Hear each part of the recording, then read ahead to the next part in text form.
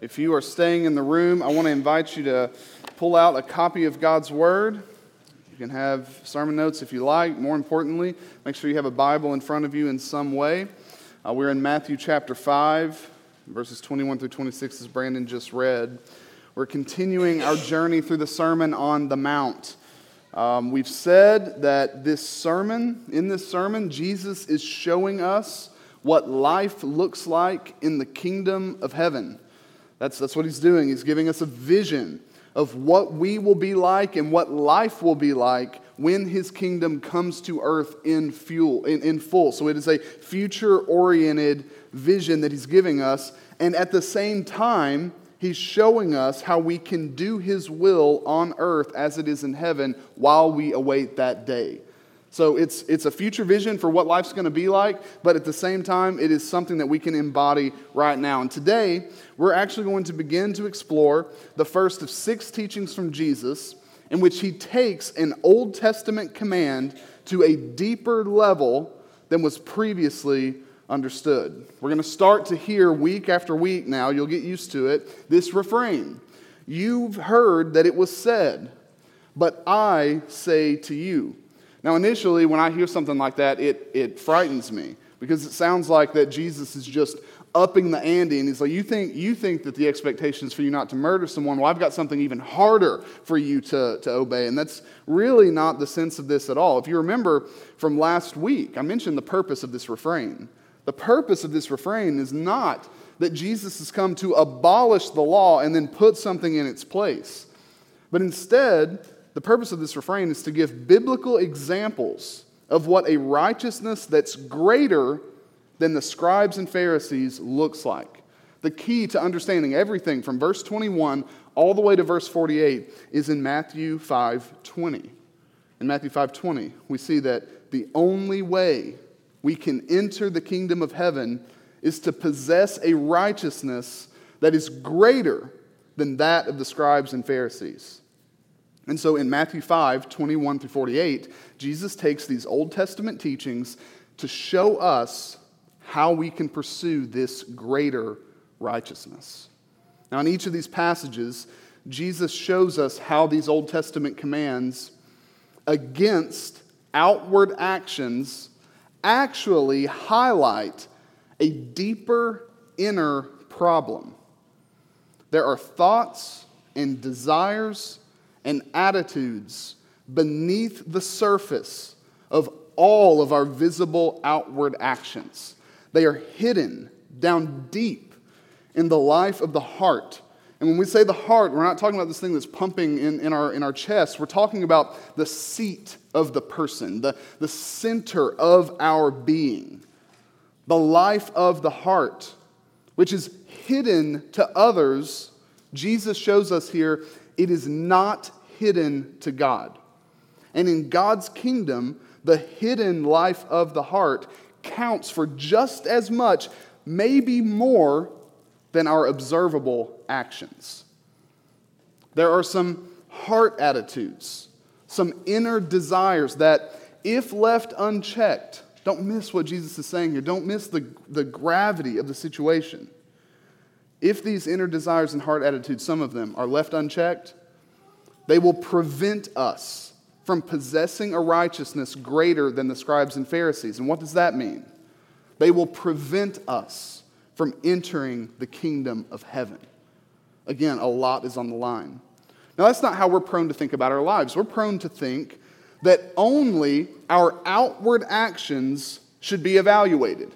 If you want to take a moment and just take stock of your life, and if you're living faithfully to the Lord, what do you evaluate? You tend to think about the things that you do, the words that you speak, maybe some things that you wish you had done that you didn't do, but it's all outward, it's all visible. That's what the Pharisees did. I'm technically doing the right thing. I'm thinking about all the stuff that I've been doing lately, and yes, that was good, and yes, that was good, and hey, in this situation, I could have been better, but I did the best I could with what I had in front of me. And all you look at is what's on the surface. You've crossed all the T's, you've dotted all the I's.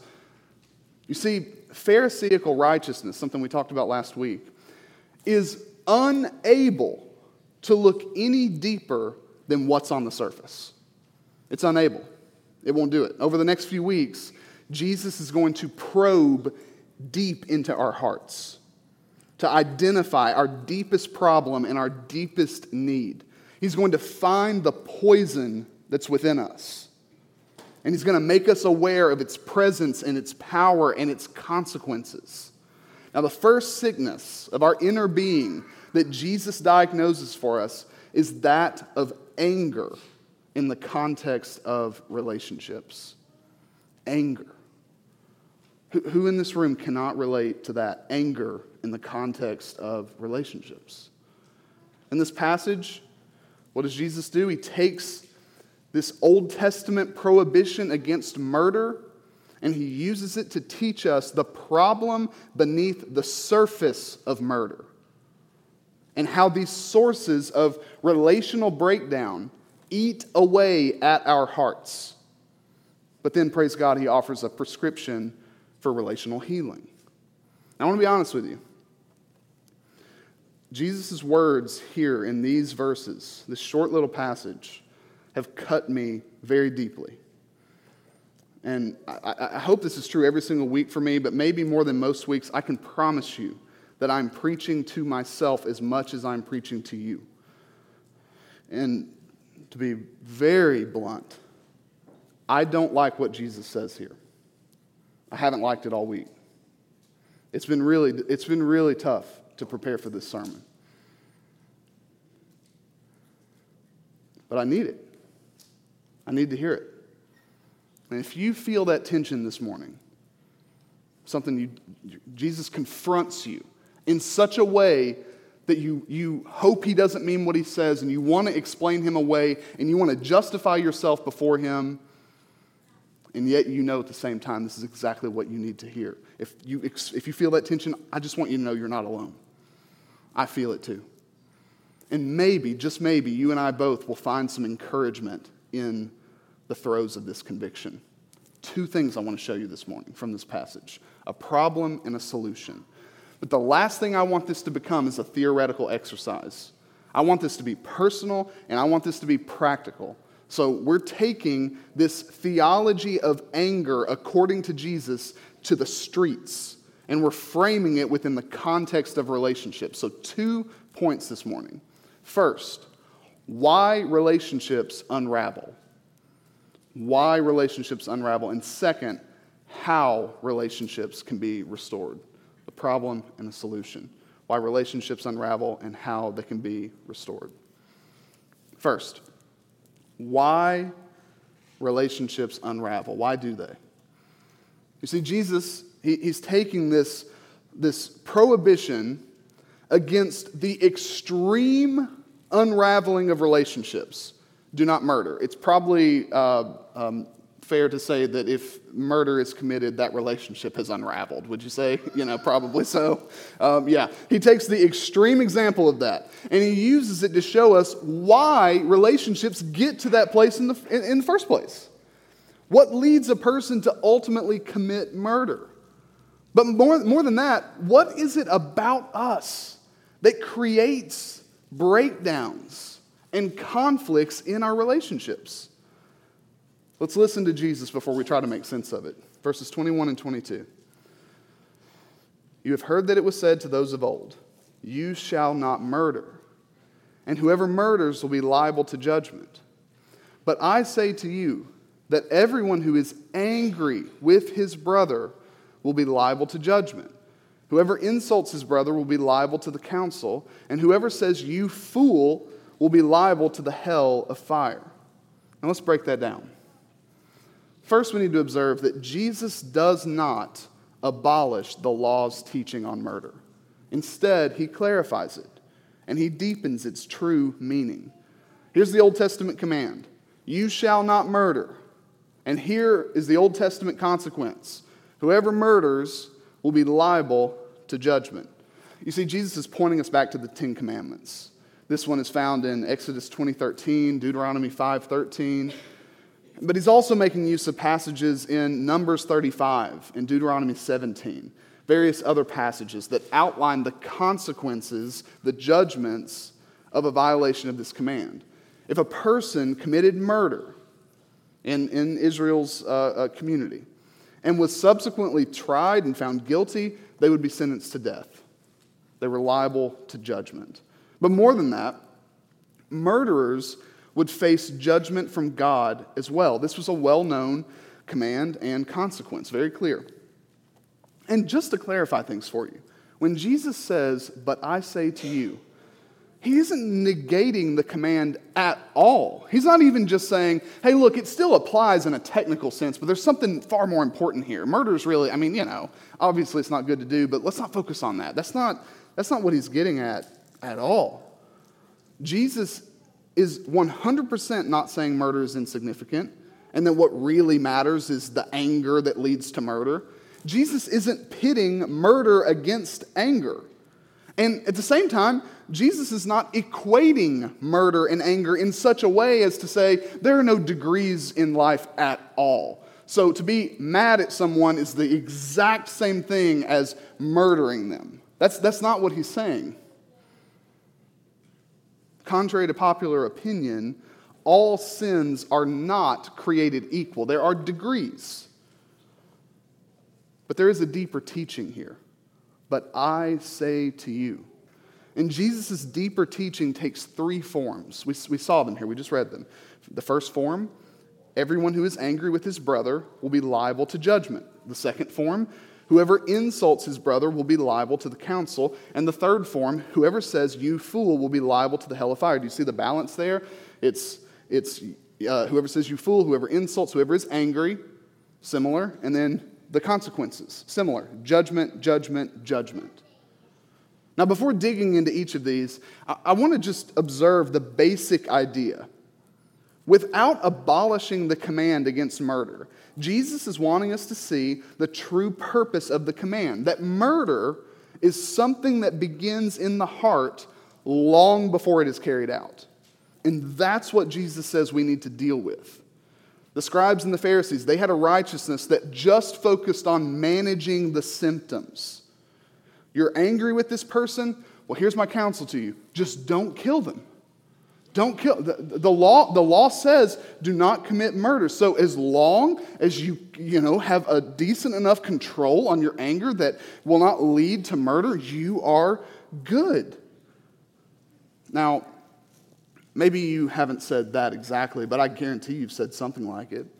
How many of us have been so angry with someone and we're like, ooh, it was just the grace of God that kept me from hitting this person.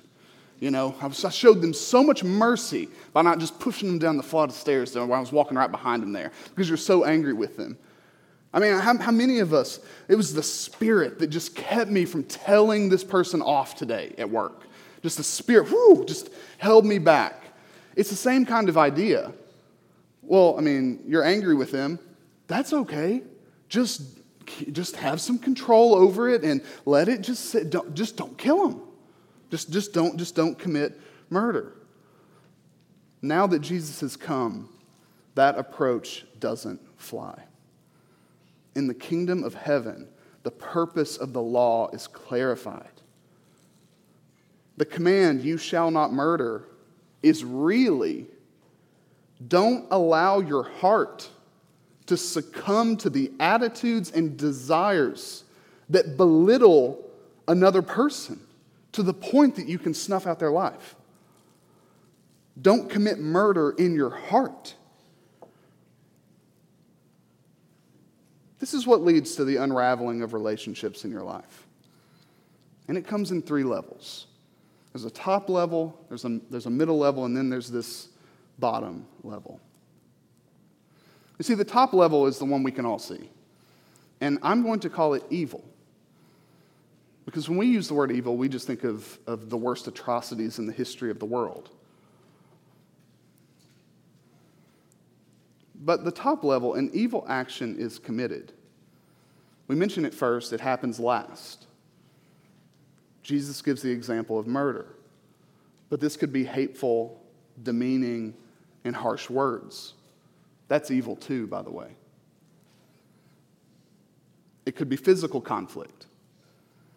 It could be emotional conflict. But this is usually some kind of face-to-face, and in our day, maybe just, through social media, in texts, phone calls, but usually it's a face-to-face outpouring of your anger and wrath onto another person. You blow up. We're calling it evil because that's what it is. That's the top level. That's what everyone sees. That's why you get in trouble at work if you blow up. It's what everybody sees. It's out in the open. But it's just the top level. Jesus probes deeper. There's something beneath that evil. He calls it anger. Jesus says being angry against someone you're in a relationship with will lead to the same consequence as the evil action you commit against them. And that's because that is where the real sickness lies.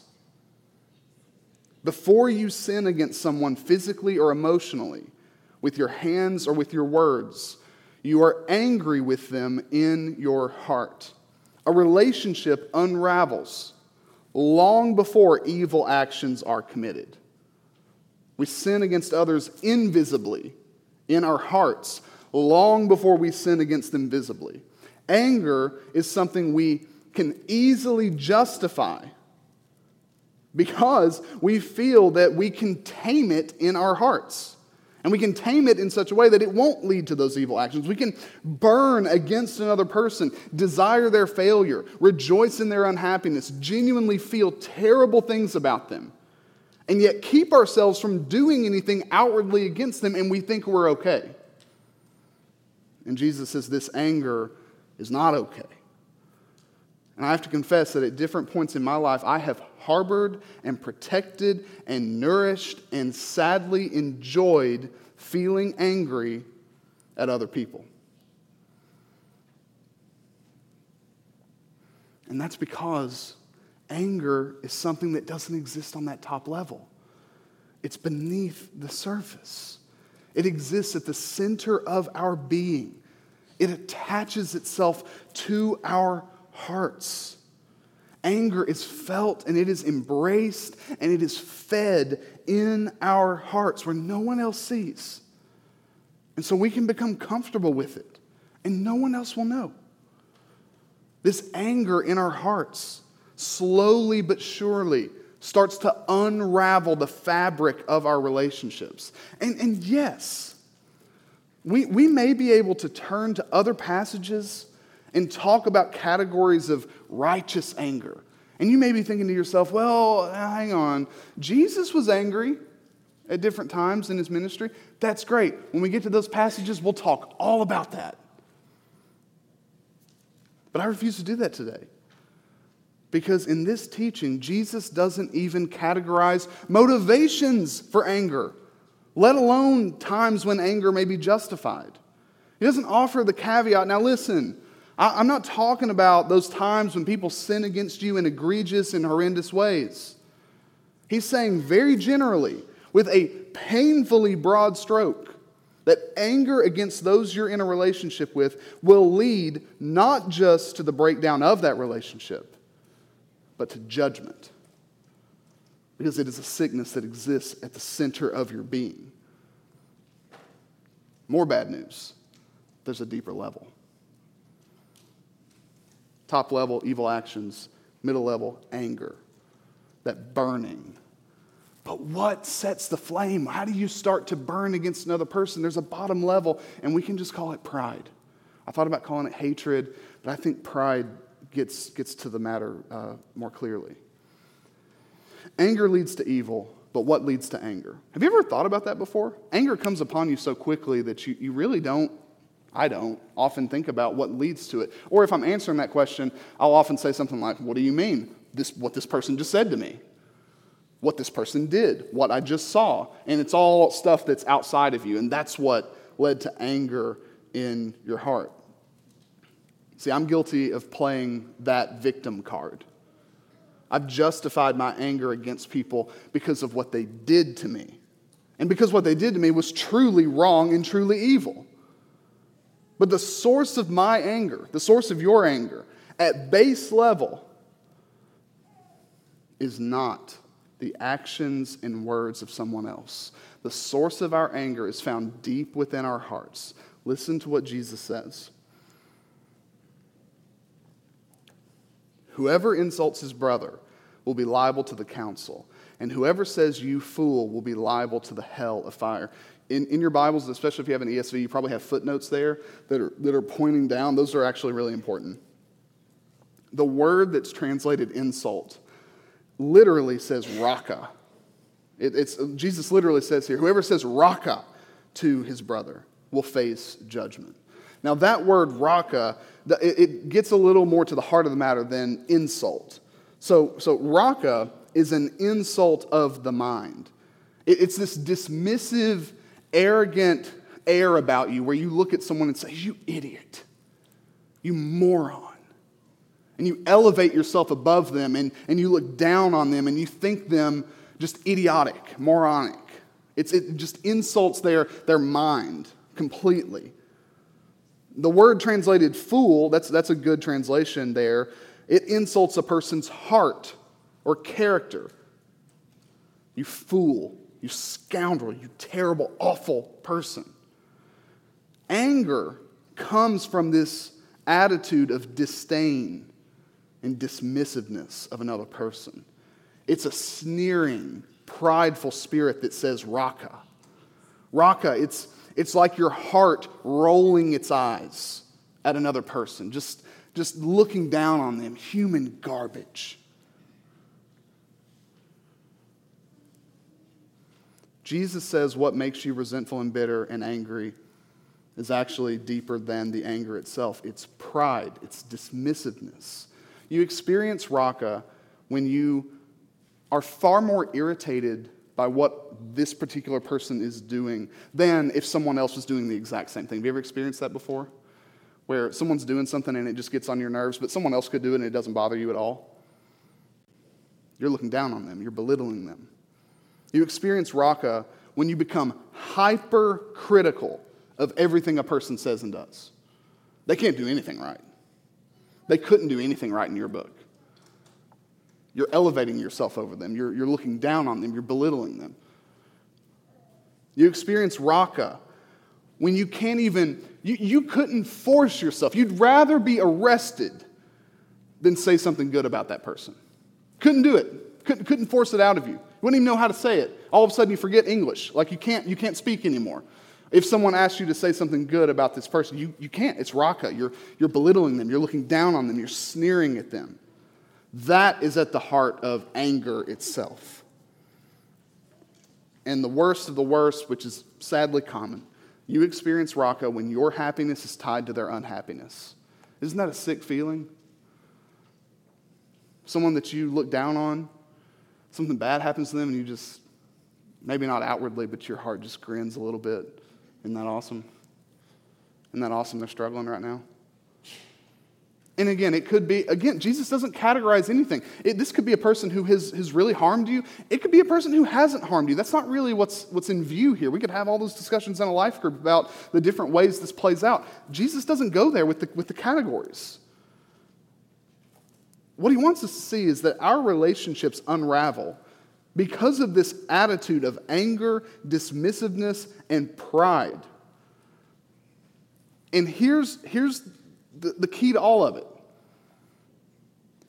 Those attitudes are the default mode of our hearts. That's what he wants you to see.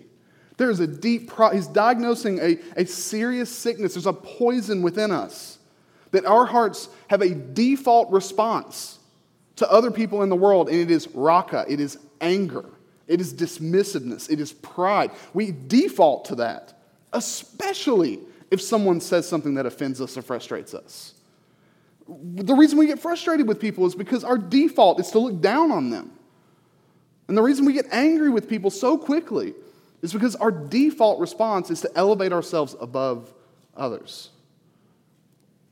John Stott said this about this passage.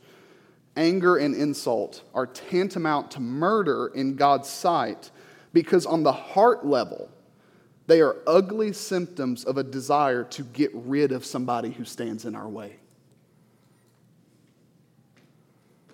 That's why John would later write in 1 John 3:15, anyone who hates his brother is a murderer. Now, the painful part of Jesus' diagnosis, of this probing, isn't actually, surprisingly, the warning about judgment. That's scary. That's not the painful part. The painful part is the truth that we can all identify with this problem. We're guilty. All of us. Who hasn't been angry with a brother? Who hasn't felt a dismissive and demeaning attitude toward a friend or fellow church member? If these desires and attitudes aren't dealt with, Jesus tells us what awaits: judgment. Why? Not because now things have all of a sudden turned into a works-based righteousness, but because we actually require a righteousness that's greater than the scribes and Pharisees. You require a righteousness that can see beneath that top level and see these issues and deal with your heart on that level. Praise God, there's a solution. There's a cure. But this is why our relationships unravel, because at our hearts, our default response is dismissiveness, pride, and anger. All right, that's why they unravel. Now, how can they be restored? How can relationships be restored? You see, the heart attitudes of anger and hatred, they are what breaks down all relationships. If you want to wonder why you're in conflict with someone else, Jesus has just told you. Now, it makes sense then, logically, if the problem is at this deeper heart level, the solution must also be at this deeper heart level. But then Jesus surprises us. And he doesn't go there immediately. And notice what he does. Jesus says that reconciliation, something that actually happens visibly, something that's an outward action, that is the path for relationships to be restored. Reconciliation is Jesus' prescription to anger. Am I the only one that's a little surprised by that, taken off guard? That Jesus says, okay, anger is a problem. Yeah, Jesus, I see it. I see it. What can I do to get rid of it? Go be reconciled. It's surprising, but it also makes sense. Kingdom righteousness, a righteousness that's greater than the scribes and Pharisees, responds to anger with reconciliation. And reconciliation is anger's cure, because in the process of reconciliation, you will be doing things that puts out the fire of anger in your heart. The only way to be reconciled is to deal with the anger. His practical solution to the problem of anger is given through two illustrations. Starting in verse 23, look at it with me.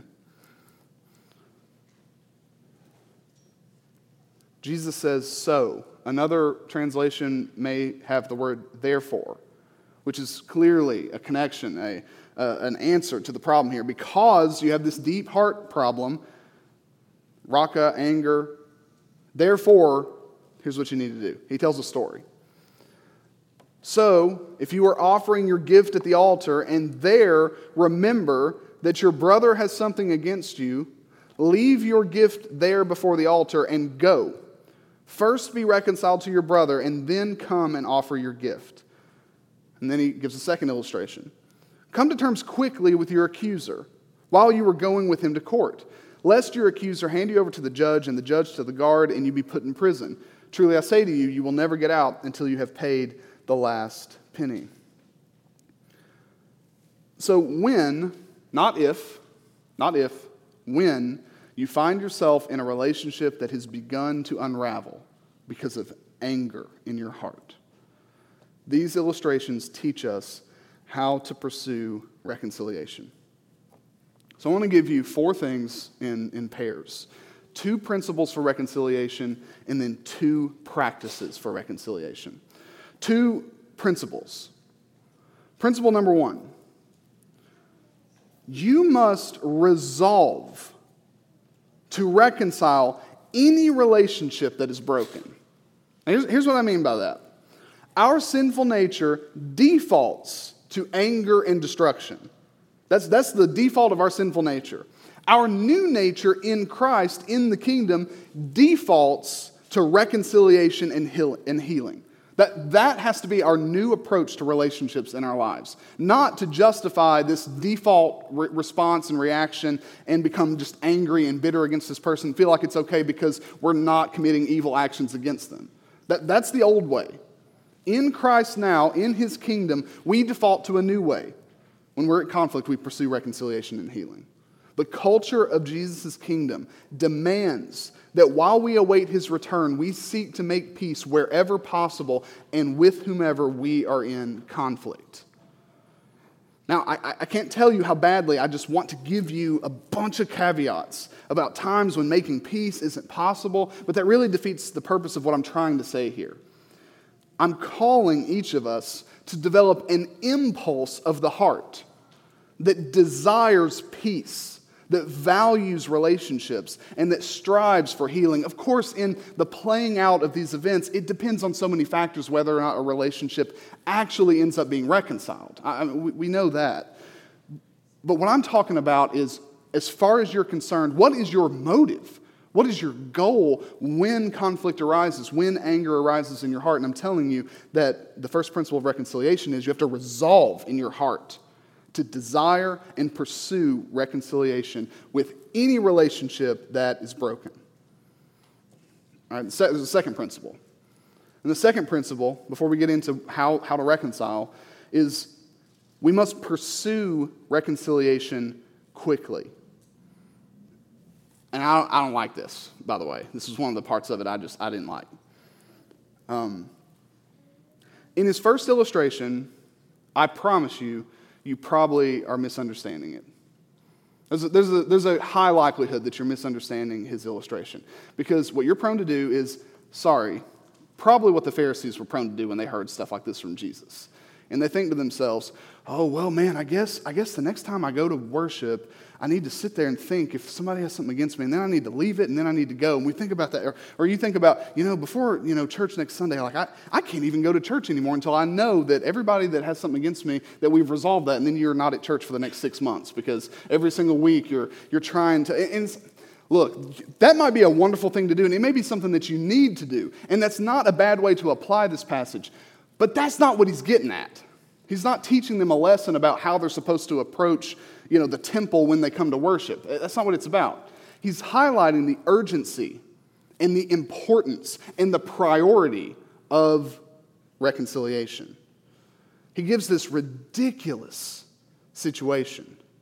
You have a worshiper who, by the way, not everyone lived in Jerusalem, and by the way, there was one altar, not 100 churches within, 4 miles. There one altar, one temple. And so if you're a worshiper and you don't live in Jerusalem and you're going to the temple to bring your offering, it takes a lot. It takes a lot of preparation at home, and then you have to journey. You take this long journey, this extended journey to make it to Jerusalem, and you make it to the temple. And Jesus is saying, if you've gone through all that trouble, and then you get right to the point where you're about to offer your gift, and then the thought enters your mind, someone has something against me. And again, in this situation, you are the person who has, whether justifiably or not, you have offended someone. You are the offender. And so you're here and you remember that. Someone has something against me. You leave your offering right there. And you immediately go. And he says, first, be reconciled to them. Listen, what if you go to all the trouble to get to the temple with your offering and then have a side thought that a relationship is broken? Jesus says to do the ridiculous thing. Leave your gift at the altar. That's how urgent and that's how important reconciliation is. In this illustration, making peace with another person takes priority over offering worship to God. Why? Because what does the Lord desire? He desires kingdom righteousness. He desires a righteousness that's greater than the scribes and Pharisees. The scribes and Pharisees would never do that because all they see is the top level. Kingdom righteousness sees beneath the surface and sees this issue of anger and brokenness and dismissiveness that's in the heart. And the answer to that in the context of a relationship is to leave your gift at the altar and go and be reconciled. So we pursue reconciliation quickly. Once we recognize that there is a breakdown in a relationship, we start the process of reconciling. And again, we're going to get into what that looks like here in a second. But there's a second illustration. In the second illustration, he pretty much makes the same point. He paints a picture of two people in dispute, and they're on their way to court. You've been sued by someone, but instead of battling it out in a courtroom, he says, settle the dispute with your accuser. But when? While you're walking to court with him. You're on your way to court. You go to them and you settle this dispute. And how do you settle it? He says, Jesus says to settle it quickly. Again, he's emphasizing the urgency of reconciliation. Don't let the conflict drag out. If someone has accused you of something, come to terms with them quickly. All right, so those are the two principles. Pursue it quickly and resolve to do it. Have a desire for peace in your heart. Now we can get to the nitty-gritty. 2 practices for reconciliation. How do you do it? What's required? What do you need? What do you need in your tool bag in order to actually make peace, in order to actually be reconciled with someone in a broken relationship? A relationship has unraveled. How do we restore it? I promise you it's impossible without these 2 things. Repentance and forgiveness. Repentance and forgiveness. Reconciliation is the cure to the inner heart problems of anger and pride because reconciliation requires our hearts to change. And if you've ever felt like you have repented and you have forgiven, but your heart hasn't changed, you have not repented and you have not forgiven. Because at the base level of our hearts, change has to happen in order to repent and in order to forgive. Let's begin with repentance. If you want to reconcile a relationship that has unraveled, you must repent. It doesn't work any other way. In a marriage, in a friendship, in any relationship you find yourself in, with your children with your parents, the only way to reconcile a relationship that's unraveled is to repent. Now, repentance involves a few things. And hear me clearly on this one. Repentance involves taking full responsibility for what you have done with no excuses given at all. You can't just go, so sorry that what I said hurt you. My bad. That one's on me. Just not clear, and you just kind of want things to end. You're like, oh, this is just, I hate it. I hate that we just are, in this uncomfortable space and we can't get along. I'm sorry, okay? No. Repentance takes full responsibility for what you have done. And guess what that means sometimes? Sometimes that means you may be going into a relationship like, man, what's wrong with us? This is frayed. It's breaking down. I don't understand where it is. And they're upset with you. And they have a grudge against you because of something you've done. And you're sitting there thinking, I haven't done anything wrong. I can't repent unless I've done something wrong. And I'm just going to say sorry. Guess what? Your job is ask them. You take full responsibility. I have nothing to take responsibility for. Make sure. Ask. What have I done? And they tell you. And that's where it gets really tricky. We're trying to repent, but we get hung up. And we're like, well, that's your perspective. You think I've done something wrong. I actually haven't done anything wrong. And I am a very faithful legalist, and I am not going to ever repent for something that I have not done wrong. I haven't. I do a lot of things wrong. Not in this situation. Nothing wrong. This is where I've learned and tried to adopt. I don't do this perfectly by any stretch of the imagination, but I try to do this. Something that we call the 80-20 rule. The 80-20 rule. I learned this from Tim Keller. And by the way, Tim Keller has a new book out. It's called Forgive, on forgiveness. He's one of my favorite authors on the topic of forgiveness. Pick that up. It's so good. But the 80-20 rule from Tim Keller. Tim Keller says, even if the other person is 80% of the problem, You bring your 20% to the table. And you admit your 20%. And you make no excuses for it. Here's what I've done wrong. Here's what I wish I'd done differently. I'm sorry. And the next part, will you forgive me? We'll get to it. But 80-20. In your mind, it might be 95-5, 99-1 in your mind. You bring your 1%. You bring your 5%. You lay it on the table, and you take full responsibility for it. This is what repentance requires. But it also involves something that's just hard to do. Asking for forgiveness. It's almost easier to repent and say I'm sorry than to ask for forgiveness. I don't know why. I don't know if maybe it's just me, but it's hard to act. You have to humble yourself to admit to someone, I need you to forgive me. But this is how relationships are repaired. This is how they are restored and reconciled. True repentance goes like this. I know I've wounded you, and I know that you have every right to hold it against me. See, we don't like to get to that place. But repentance and forgiveness don't mean anything unless we can get there. I know that you have every right to hold it against me and to repay me for what I have done. So I'm in need of your forgiveness. You do realize that that's what forgiveness is, right? Forgiveness is there is a person who has a right to demand repayment. And they forgive it. They don't demand the repayment. We'll get to that in a second. But in repentance, we ask for forgiveness. And then one more thing. Repentance involves offering to make changes. Sometimes you need to make things right. Often, when you are the one repenting in a situation, you need to do something to make things right. Repentance always means change. Repentance always tries to make things right. So, one practice that you have to have in your tool bag if you're going to reconcile relationships that will, not maybe, be broken, you need to repent. Second, you need to forgive.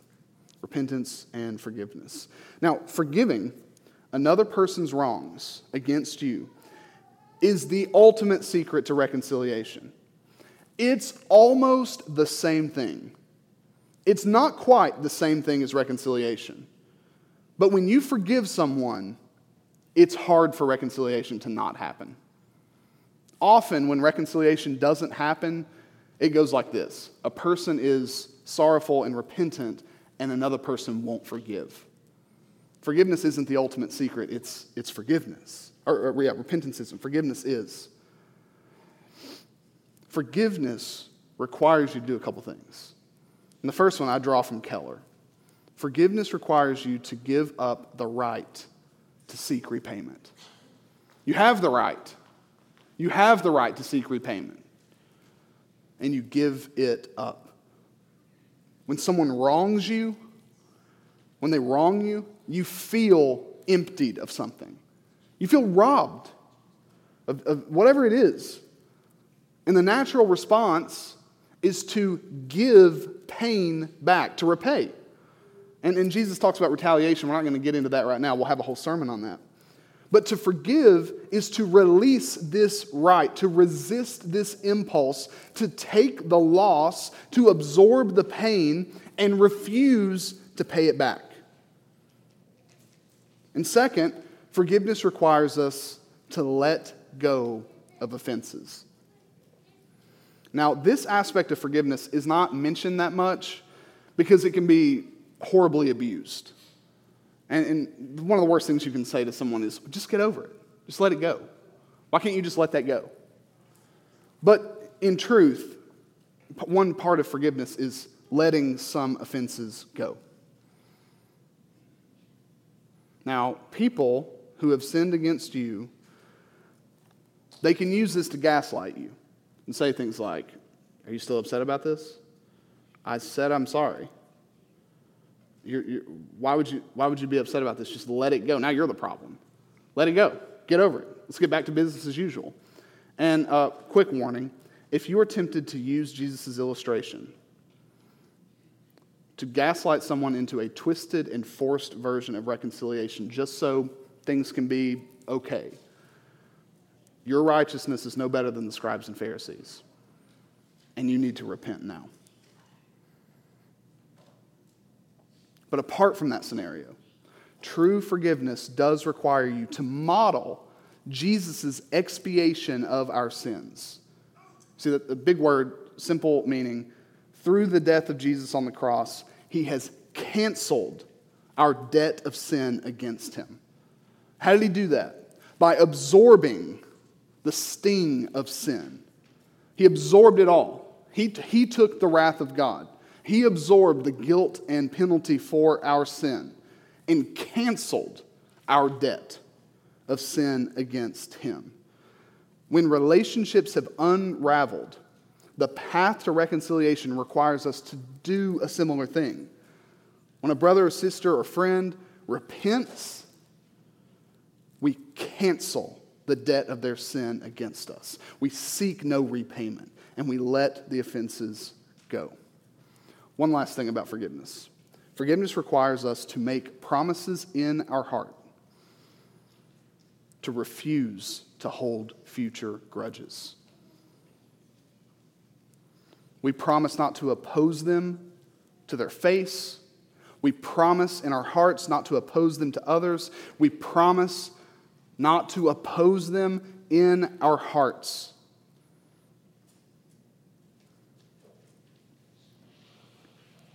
And that leads to the final word about repentance and forgiveness. They must begin in your heart. Repentance and forgiveness have to begin in your heart before they are extended to another person. The order of repentance is in, then out. And the order of forgiveness is in, then out. We repent in our hearts. We literally have a change of heart. Then we express it. A simple sorry just doesn't cut it. What? I did it. Right? I did it. I said sorry. No, that doesn't cut it. Forgiveness begins in our heart. Repentance begins in our heart. We forgive in our hearts long before we say the words, I forgive you. That's where it has to begin. You have to genuinely want to cancel the debt of someone's sin against you before you can genuinely forgive them. And the same is true of repentance. Now, I hope that you see here that kingdom righteousness requires us to pursue reconciliation when our relationships unravel. And I hope you see that in the pursuit of reconciliation, your heart will start to change and move away from anger and away from pride and toward love and peace.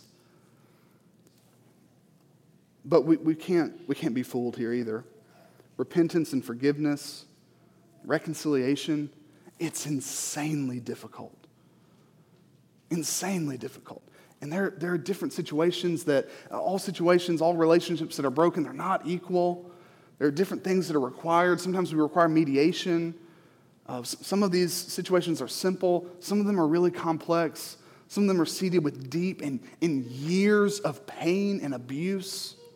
So, I don't pretend to give you a formula that you can just start to apply across every broken relationship you have and then see a ton of success. It's going to be really hard to pursue these things. And you're not going to want to do it. Never will you more clearly feel and see the tension between the kingdom and this fallen world than as it relates to reconciliation. But I want to challenge you. What's the alternative? That's what hit me like a ton of bricks this week. What's the alternative? You don't want to pursue reconciliation? You want to add all these... Fine. What's the alternative? Because anger exists in your heart and you're going to be angry at someone. And your relationships are going to be broken in some way and to some degree. What's the alternative? Here's the alternative. When you do evil against someone and you don't repent, or when evil is done to you and you don't forgive, guess who wins in that scenario? Evil. The evil wins. The anger wins. You don't win, they don't win, the anger wins. Because then it attaches itself to your heart and it makes you more bitter and more angry beyond this situation. Bitterness and anger and disdain and dismissiveness will take up camp in your heart. And then the judgment. That's the alternative. But when reconciliation is your pursuit and repentance and forgiveness are your response to anger, then love, humility, and grace will fill your heart, and you will start to present to others a righteousness that exceeds that of the scribes and Pharisees. Now listen, I'm sure across this room, you have a relationship in your life that is broken that needs to be reconciled. And I hope you're thinking about that and thinking about what you can do. And it may just begin with some inner reflection. And you wonder, why don't I want that? And you need to work that out first. Remember, reconciliation, in, then out. Or maybe you need to set up a phone call with someone. Maybe you need to have a meeting with someone. Because a relationship that you're in, maybe tonight, you need to have a conversation with your spouse. Whatever it is, we need something more than just a formula as the bedrock of our hope. Because anger cannot be eradicated through repentance and forgiveness. Those are responses to anger. Those are kingdom impulses, responses. How is it eradicated? We need Jesus. One author said this week, Jesus himself refused to go the way of anger. Instead, he took the anger of his enemies onto himself and died under its load. And from that point on, reconciliation is not simply an ideal we might strive for. It is an achievement, an accomplishment of Jesus, which we in turn must now embody. Anger is overcome through reconciliation only when you know that you are a sinner saved by grace. And only when you know that if God held any of your sins against you, you would be lost forever. This vertical reconciliation, peace with God, leads to horizontal reconciliation, peace with others. The more you understand the gospel, the less angry you'll be with people. And the more angry you are with people, the less you show you understand the gospel. So as we strive to live on earth as it is in heaven, by combating our anger with reconciliation, let's rely on the power of the Spirit. Let's rely on the reality of God's grace. And let's gaze into the glory and the wonder of the peace that God has made with us. You are at peace with a God against whom you have sinned. And he does not turn his anger and his wrath against you. He poured out his wrath on his Son who stood in your place. And now you have peace with God through the shed blood of his Son.